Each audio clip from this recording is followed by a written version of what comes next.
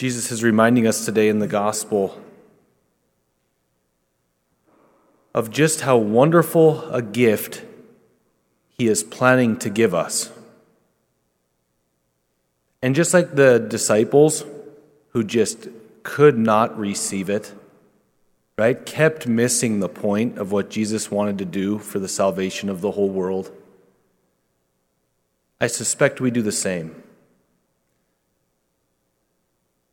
I love the example of James and John's mom, right? In a very human way, we would say, well, what mom wouldn't want their sons to be at Jesus' right and left? But I suspect that there's a certain entitlement that creeps into our lives that is about what we are doing for Jesus, not about what he's doing for us, which is what's primary, right? It's so easy to forget that all that we do for Jesus, right, he doesn't need. And that should set us free. He doesn't need us, right? But he asks us, he invites us to participate in his work.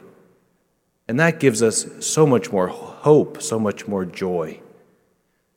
And it should fill our hearts with gratitude. What does it look like? It looks like service, right? Humble service, participating in the work that God wants to do in our lives. And it sets us free from anxiety and worry and control. And so today,